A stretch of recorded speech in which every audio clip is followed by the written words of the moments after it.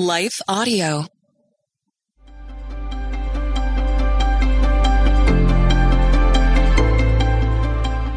Welcome to the Crosswalk Devotional.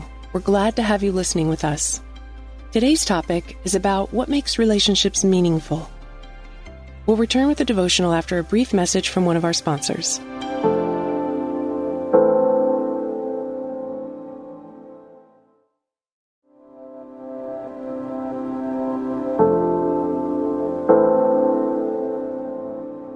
Are Your Relationships Meaningful?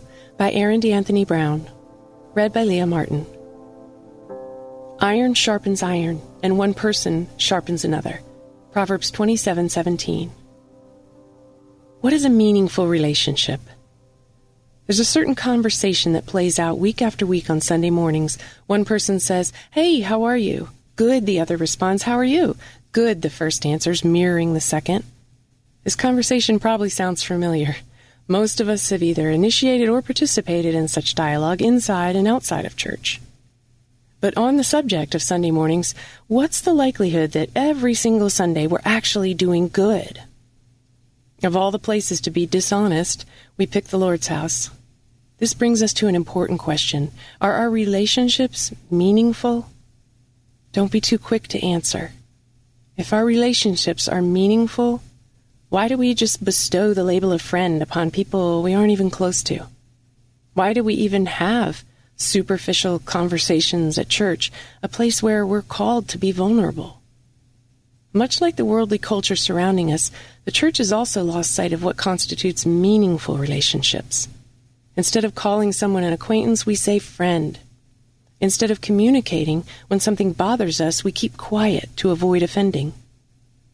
Though these behaviors mark our present day, they're not indications of meaningful relationships, not according to biblical standards. The books of Psalms and Proverbs especially help us understand how to cultivate depth, even when someone isn't our friend. We learn how to communicate and how to handle conflict. We also receive admonishment to listen better, prioritize other people, make time for others, and ultimately, treat people the way we'd want to be treated. The lessons are there, we just have to heed them.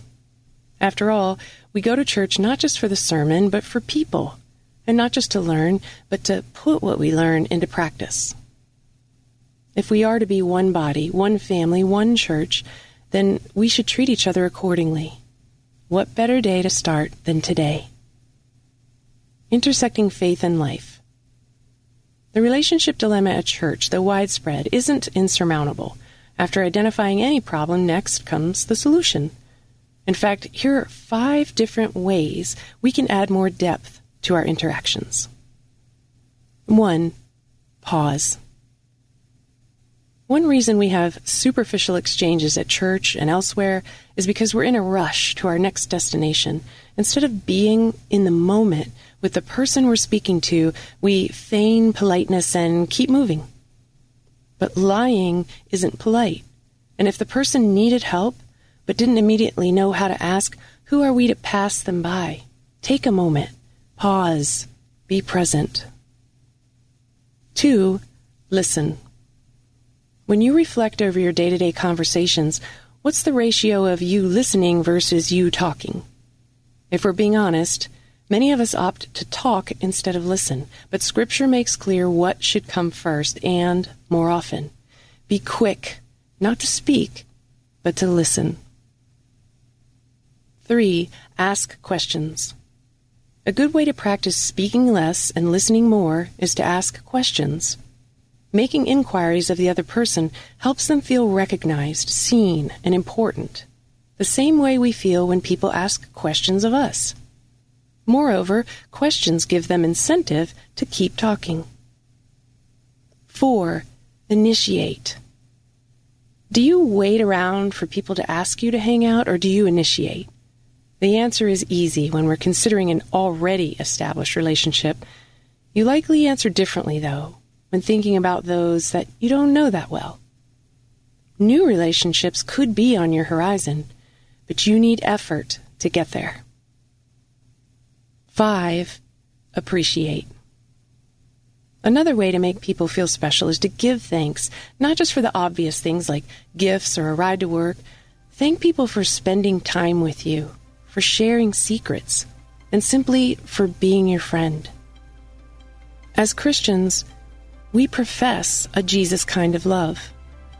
That kind of love makes time for others, listens intently, asks questions, initiates, and offers plenty of gratitude. Trade in what's superficial for what's real, and let's work toward perfecting the church through meaningful relationships today and every day.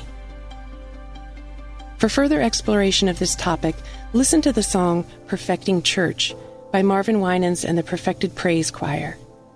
You may also want to read Colossians 4:6, Proverbs 18:2, 1 Peter 4:8, and Proverbs 17:17.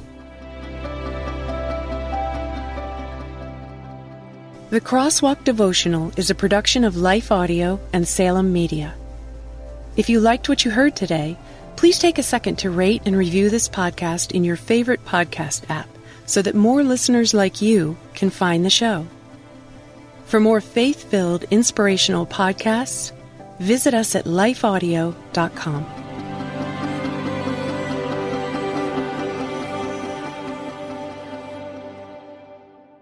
Hey there, it's Carly Mercourier, host of Therapy and Theology, a weekly podcast that explores popular topics and questions related to faith, feelings, and spiritual formation. Subscribe at lifeaudio.com.